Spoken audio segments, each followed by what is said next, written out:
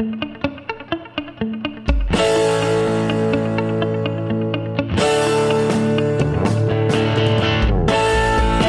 to Your Lot and Parcel podcast with your host, Benjamin Diaz, designed strictly for you, the consumer. You will find that this platform has your best interests at heart.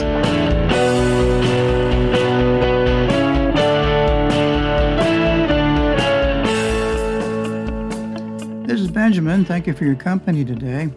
My guest speaks to the inception of the concept of using a dog as a guide for those that are visually impaired.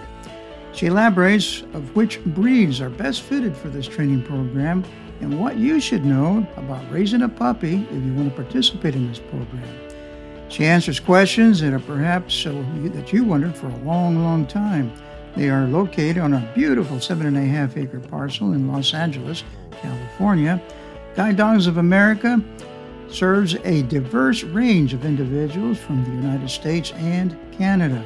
Their mission is to transform lives through partnerships with service dogs. She has been representing Guide Dogs of America for many years as the media and community liaison. Let's welcome this one special lady, Lori Bernson, and her dog, Captain. First of all, I like to say that anytime you can empower someone to live with increased independence, confidence, and mobility is a wonderful thing. And I'm happy to have you on the show today, Lori, and for you to share how your organization is committed to that. So tell us a little bit about yourself and the organization that you do represent, Lori. Oh, I would love to. I work at Guide Dogs of America, and we're located in Los Angeles in the San Fernando Valley. Mm-hmm. And I am the media and community liaison for the school. And what we do is we raise and breed and provide guide dogs and other service dogs for those who need them in order to just live their life to the person's fullest capacity. And if we can help people do that, and we do, then it's a win-win. There you go. Very good. So when we speak in terms of a guide dog and a service dog, that is not synonymous then? Correct. Okay. Correct. There is the big umbrella of service dogs. And within that umbrella, there are guide dogs. There are dogs for people with PTSD. There are assistance dogs who help those who might be in a wheelchair. So there's different services that dogs provide. Mm-hmm. And at Guide Dogs of America, we provide guide dogs for those who are blind. Mm-hmm. And we also have part of our school that supplies guide service animals for those with PTSD or children with autism. Mm-hmm. Well, that's a wonderful thing. So, Lori, would you tell us some history on the concept of using a dog as a guide? Well, it started many, many, many years ago in the early 1900s with some war veterans that came back after their battles, having had lost their sight. Mm-hmm. And they found that these dogs were able to really enhance their lives, to be able to either proceed with their life with their vision loss and do more things that they'd like to do that they couldn't have before that. And then it became a lot of, back then, many jobs that were employed by salespeople. Mm-hmm. And salespeople needed to go from, whether it be door to door, but be very active, of which is something that was very difficult for someone who is blind, unless you have mastered the use of the cane for the blind, or equally, or if your enjoyment is having a dog and you don't mind the responsibility that goes along with it, having a dog can make your life a little bit smoother. And you would be surprised how when somebody walks with a cane, and some people are amazingly, incredibly fast with a cane, but those who aren't, I'm not so great with a cane, but when I got my first dog and I realized wow, I can just walk, and he's in charge of watching out for obstacles and things of danger, and I can just focus on just enjoying what we're doing. Very good. Let me ask you, what breeds are used as guide dogs? We mainly use, largest percentage of guide dogs are Labrador Retrievers. And then we also have some, which I'm on my third guide dog, and two of them have been, one is actually, wait, we're editing, right? Yes, we are. My first guide dog was a Golden Retriever, and then subsequently I had a Lab Golden Cross. And now I have Captain, who's all Lab. So I've had each one of them. And we also do provide German Shepherds for those people who tend to be a little more active, because German Shepherds, their personality is usually a little bit more go, go, go. Very so agile. They need to be matched with somebody that can keep them busy, and vice versa, or the dog's a good match for the person. A lot of energy. In fact, I was going to ask you about that, because maybe it's subjective on my part that I don't see any German Shepherds as I used to, let's say back in the 70s or 60s, you know. They started doing mainly German Shepherds. That was like the breed is known as a service dog. Right. And then the Labs are the most widely used. They're very compatible with every environment, and they're, somewhat easily trained. But the Shepherds, it's more of every dog has a different personality. Every person has a different personality. Sure. And you've got to do the matching process as well as possible, which Guide Dogs of America does amazing. All of our clients will say after they perceive their dog, how did they know this dog was like me? And it's truly such a gift. Interesting. I know Labs are used. I've seen young folks, with Labs. I guess they're more patient. I guess if you're going to school, I guess you would need that temperament there to be with you there and to be patient with you. Yeah, and that's what we do at the school. We also we breed the dogs at the school, so we can kind of measure out the temperament or match up some temperaments that might be a little more more docile to kind of even out a dog that might be super hyper. Exactly. But there's people, if you have young college students that are on the go, they need a dog that's on the go, or older clients who may not be as active as a college student might need a dog who doesn't need as much activity to keep them happy. Yes, very good. What was I going to ask you? I do have a friend that, in fact, he has his second. It's a Lab, his second dog here, and name is Hitchcock. You'll probably be listening. Very cute. Yeah, you'll be listening. His second guide dog. Yeah, second guide dog. The first dog was a Rugby. So how in the world do you come up with these names? What goes into it's interesting because each time we have a litter born at the school, that litter is designated by a letter of the alphabet.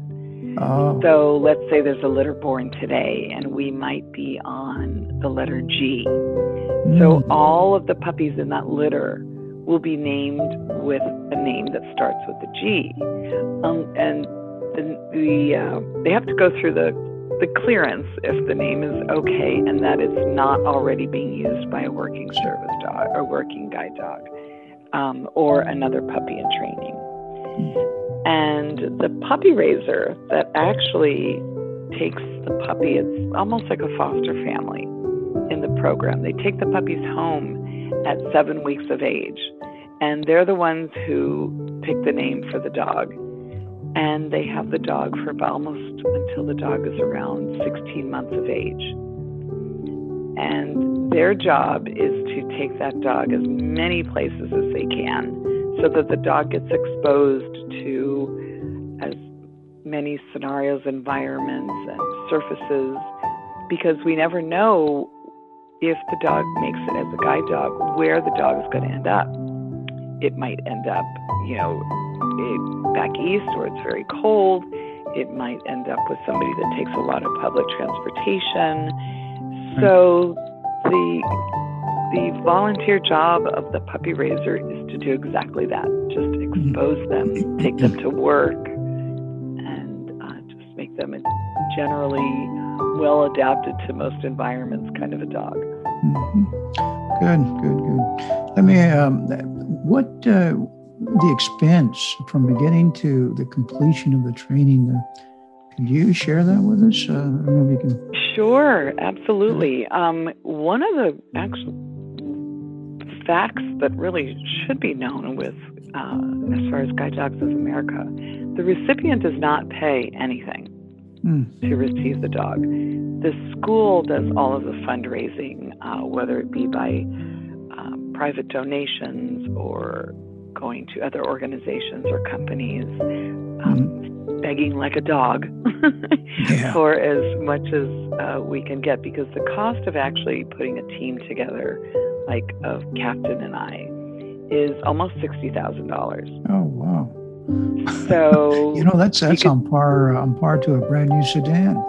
That's exactly. So when you do the math, and we aren't a large school, but we are able to graduate around 60 or 70 teams a year.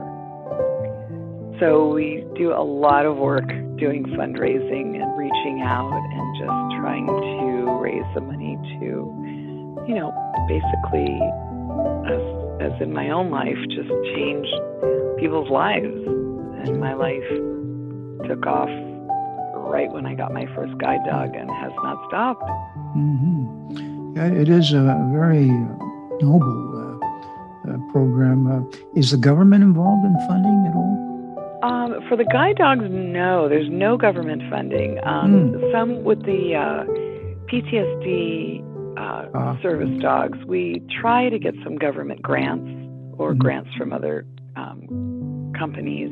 But as far as the guide dogs, it's strictly fundraising done by the school or other people that do fundraising for us. Very good. How long is the training program for puppy there? Yes. The training, actually, interesting enough, when the puppy's born at the nursery, we start them right away getting used to, being pet and being held and just that human interaction.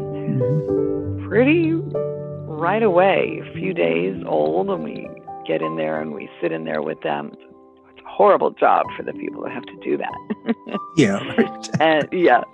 And then, like I said, they go home with the puppy raiser at 7 weeks of age and return back to the school at around 16 months. And that's when the puppy raiser actually has to give the dog back to the school, which is, it's tough.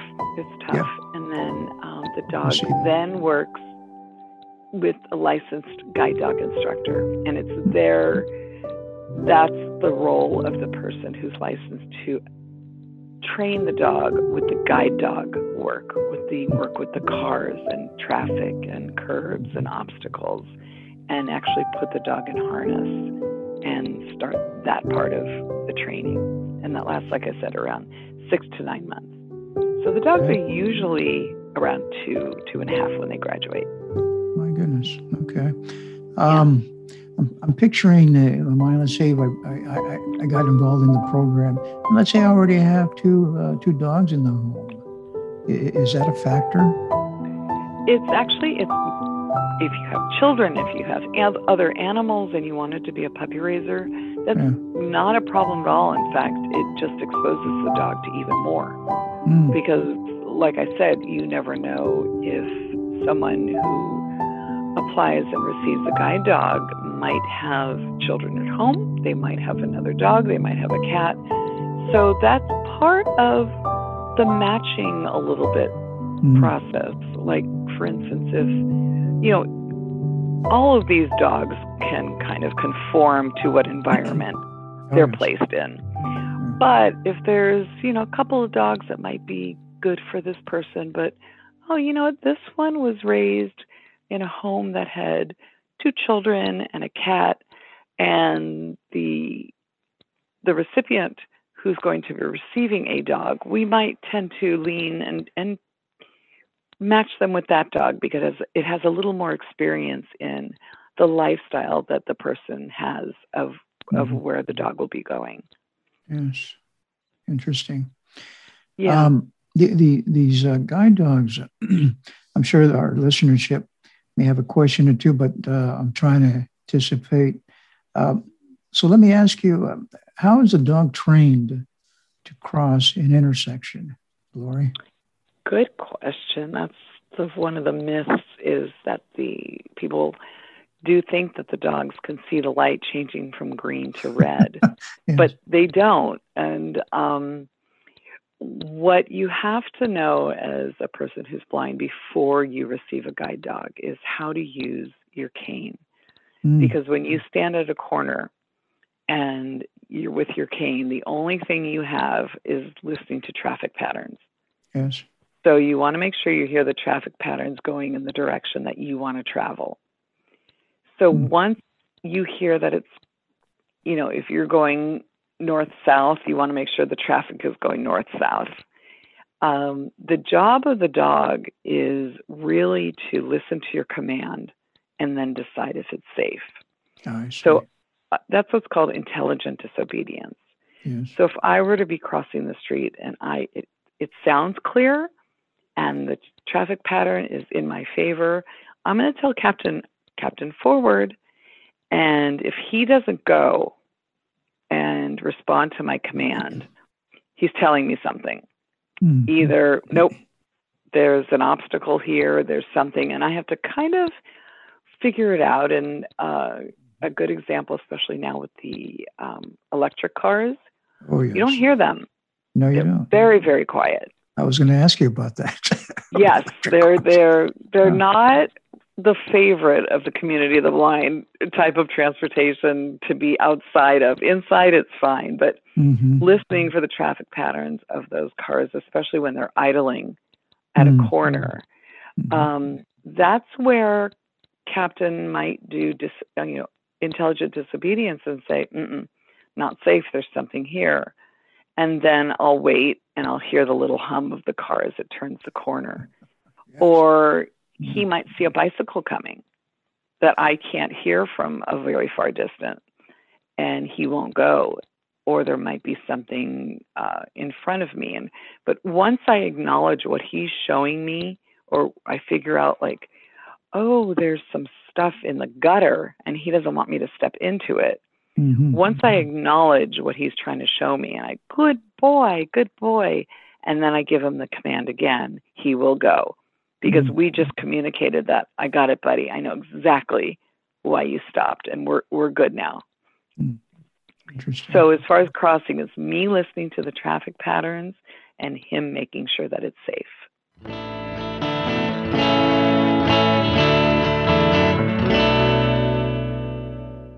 We are having an enjoyable visit with the media and community liaison of Guide Dogs of America. Her passion and her commitment to make a difference in the lives of others is unequivocal. Let's get back with Lori Bernson. There you go. For the sake of education, and for the public to know, let's say you're walking down the sidewalk with Captain Lori and a pedestrian. Lots of us love dogs, right? Interaction with a dog, going up to pet him, is that frowned upon, or how is that? It's very frowned upon, and the main thing I'd like to get across too is if you do see, any dog, you don't know if they're friendly. You really should always ask the handler or the person on the leash. Exactly. Because I don't think it's safe to just approach a dog without asking if, there might be a situation that the person with the dog might be working with, that they need the dog to not be social for right now. But especially with a guide dog, you don't want to distract them.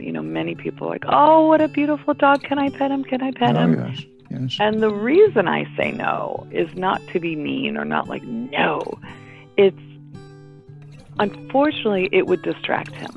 Yes. And if he's looking at someone who's like, hey, puppy, puppy, puppy, there might be a step that we're approaching. And he will no longer be paying attention to that because he's looking at the person who's calling to say hi. And but that's really, it's the explanation as to why not. And it's really to keep the safety of the team. Some good points, very good points. So are guide dogs allowed everywhere? Guide dogs are allowed everywhere the public is allowed. For instance, whether it's a grocery store or movie theater, banks, concerts, every taxis, buses, car services, any type of business that is there for the public is where these guide dogs are allowed in. And the problem is... Yes, go ahead. Yeah.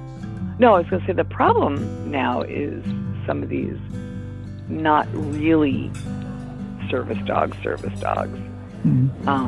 because people are bringing in their dogs that aren't legitimately service dogs. And it's a problem for the legitimate dogs because the ones that aren't, they don't know how to act, in a restaurant. They might be barking. They might want to approach my dog. And that's just not right in that kind of a scenario. So a lot of business owners are afraid to even ask, is that your service dog? Because most unfortunately, people that are trying to do this, they'll say, yes, it is. But you can usually tell a legitimate service dog from a non. Yeah. Absolutely. Because to be quite frank with you, I have heard stories. It might have been a good friend of mine that he did go into this one venue, and they didn't like the idea at all. In fact, I can't recall whether they told him if he could take his dog out. So what do you do in a situation like that where it's obvious that it is a working guide dog? Well, it's mainly, I always come from educating the person. If we go into a restaurant and they say, no, we don't allow dogs or pets. And then it's a matter of just educating them and saying, he's not my pet, he's my guide dog. And businesses are allowed to ask if that's your service dog. Yes. And what service was the dog trained to provide? So the misconception is that any dog can be trained to do a certain task, but it's not for a specific disability. So I just, if we need to talk to the manager, we talk to the manager, but it's the law. So just kind of educating them that it would be illegal to ask us to leave or to ask us or tell us that we have to sit outside at a restaurant. I see. That's interesting because I heard about one attorney that uses a guide dog, and he did go into a restaurant, and I believe he ended up suing the place. Yeah, they didn't know who they were dealing with there. Exactly. Yes, it is. It's a true law out there, and even plus, a law they cover. They carry collars, don't they? That identifies them, right, as a guide dog, don't they? Yeah, they're wearing the harness. The harness as well. Well, that's obvious. The harness is the key because you can't have a guide dog lead somebody without the harness. You need to have something to hold on to in order. If Captain was just on a leash, I would be bumping into everything. Yeah. Oh, yeah. But he knows when the harness is on that he's working. Very He's a good. completely different dog when it comes off. So, of course, that's all 48 contiguous states as well as Hawaii. I'm sure this is where you have to allow. How about internationally? How are they accepted? Let's say you have somebody that is employed, that has to travel like that from an international They're standpoint. accepted. You just have to make sure that you follow the rules of the country that you're going to. Mm-hmm. Like, for instance, years ago when I went to Hawaii, at the time, they were even quarantined. There was quarantine for even service dogs. And before I went, but by the time I went, all that you had to do was you had to make sure you traveled to the location where they could check him out, make sure his shots were up to date. So each country has different but different requirements. We recently went to Canada, and there were different paperwork there that we needed to fill out, and had to go to a special section once we landed. But it's absolutely, they travel with you, and it's based on the regulations of the place that you're going. Mm-hmm. That's great. It's good to know. Just a matter of knowing what the rules are. Yes. Yeah. Let me ask you this question: How does the guide dog know your desired destination? Well, they don't, and that becomes. I figured that much, but how do? Yes, right. That was the. They don't. You have to learn how to, before you get a guide dog, along with that, learning how to use a cane to listen to traffic patterns. Mm-hmm. There's also, it's called orientation and mobility. Yes. And orientation meaning that you know pretty much where you are and where you need to go. So if I was going to the grocery store in an area that I was unfamiliar with or familiar with, I would ask directions, or if I was familiar with it, I would know that, okay, I need to cross 3 streets, cross over to the left, and then it will be just a couple blocks down. And it's places that you go frequently, the dog will pick up. So, for instance, if we're heading toward this medical building, and we're walking, and then I have an idea kind of about where it is, I'll start to tell Captain, right, find the door. And because he's used to going in that door, he will find it. Now, if it's a different door and I called it wrong, we would just go to the next door. But technology is so helpful now because it can literally, these GPS systems can tell you if you want to set on to call out every address that you just walked by. So if you're looking at 1, 2, 3, 4, and you're at 1, 2, 3, 3, then you just keep going. And then when you hear, the address that you want, or if you're getting in an Uber or Lyft car and they drop you off, then of course it's communicating with the driver, is the door right on my right? But like in a mall, if I wanted to, let's say, go to a certain store, I would ask, somebody how many stores down is the place I'm looking for. And what I might do in that case is I might have him find the door. If it's 4 doors down, I might have him find a couple of doors. And, when you're in where you want to be, there's usually somebody there. And is this, is this so-and-so? But the paths that you do often, they will kind of get where you're going. Like a weekly appointment that you might have. They okay, here we go. I bet she's going to go in that door here. Yep, she's saying go inside. So from what I take is a lot of it is based on your memory. Is that correct? Yeah, a lot of it. I mean, like I said, GPS is amazing. I'm not a huge techie, so it could be a lot easier for me if I was.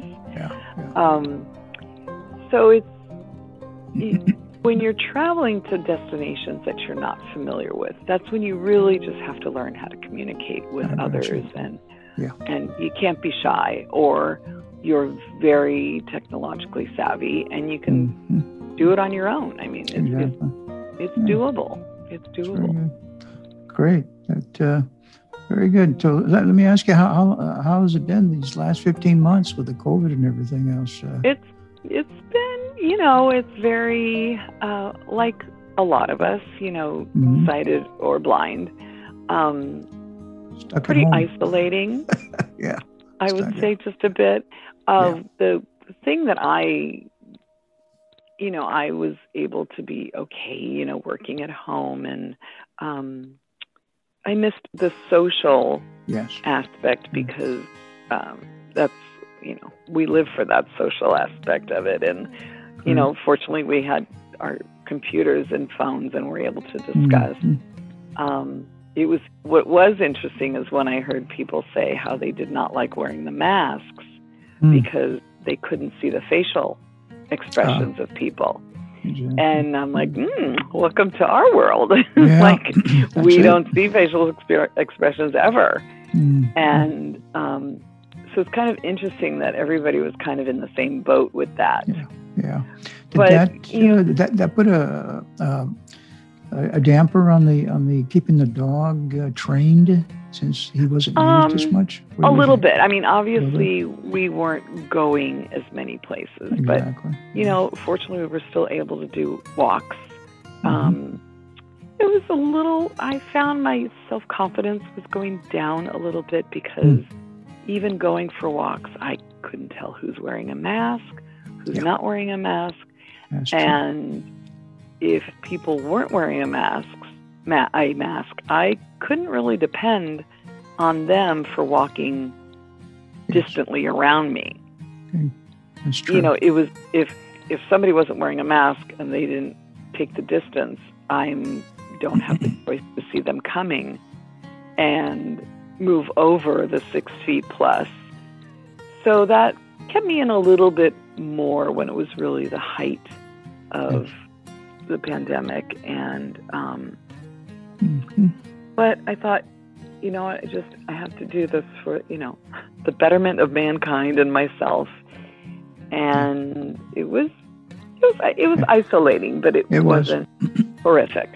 Yeah, it was challenging, all right. And, it was challenging. Oh, boy. Oh, my goodness. But also, too, in this day and age with everything being delivered, had this been a different time where groceries were not delivered or anything, you could order anything online, it would come to your home. Absolutely. I think, that was what I was doing before the pandemic, and that was something that stayed a constant for me. I was still able to keep the things that I needed coming. So I think if it, God forbid, had to happen, it happened when the world was in a place to be able to at least compensate for some of the things that we're blessed to have. I agree with you. Lori, at what point do you retire the working guide dog? At what point, and if you have any options, can you keep the dog? Or yes. Guide Dogs of America actually gives ownership to the recipient. Oh, okay. So, for instance, with my dogs, they've always been mine after I received them. The little waiting period just to make sure everything is good and it's a good match. So the buzz number about when we usually start to think about retirement is around 9 years of age. 9 years. If they're healthy, unless, of course, something turns up and maybe their health is not as good. But like people, the dogs, their reaction time might not be as they age, may not be as, I need to have him stop when a car's coming, like on a dime, and react very quickly. And like I said, like people, we tend to slow down. The reaction recovery time might take longer. So it's one of the most difficult things about having a guide dog is that retirement, because you're literally, breaking up the working relationship and the bond of that just because of a number. Yeah. And because of the ownership of the dog, you have the option if you'd like to keep the dog or have the dog to go to somebody maybe in your family or somebody that the dog's known all those years that he's been with you. And also, if not, if you don't have anybody that you know personally, oftentimes the dog goes back to the puppy raiser. I see. And it's a nice full circle of that's where the puppy started and that's where they retire. And if that doesn't, fall into place, we have a huge long list of people that are willing to adopt a retired guide dog. That's great. Yeah. It's really good, Lori. Before I wrap up, I'd like for you to tell my audience, let us know how we can reach out to you to support your efforts, your organization, the website, phone number. Would you Sure, that would be fantastic. And we could use all the help we could get. Our website is guidedogsofamerica.org. Mm-hmm. And it's a pretty in-depth website. You can find out everything about what we spoke about and millions of more facts and interesting things. And we have a store online. But we really could use, puppy raisers that are in our area, which is in the Southern California area. Okay. But donations, or even if you're companies that people work for, if we've had things where they've had like Casual Friday, which is not a big deal anymore, but if you want to wear jeans on Friday, you pay $10 and then that goes toward Guide Dogs of America. Yeah. Or even some schools are doing pennies for puppies or dollars for dogs. So we try to just, get everyone to feel as philanthropic as possible.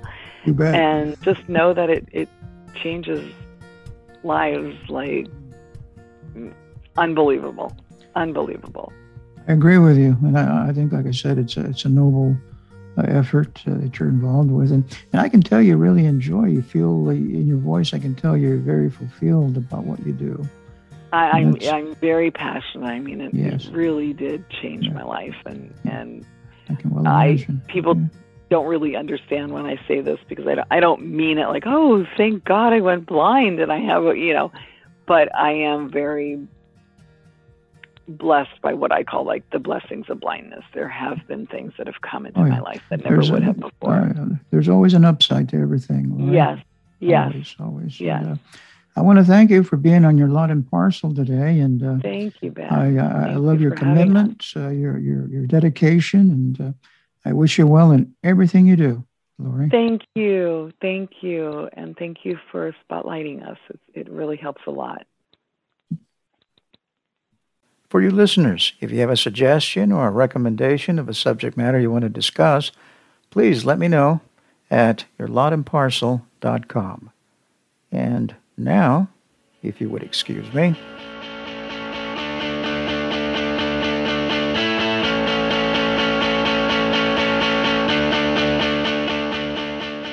This program has been produced by Isaac Diaz with music by Echo Foxtone. All the opinions expressed in this podcast are opinions only and should not be relied on. For more information, please visit the website yourlotandparcel.com.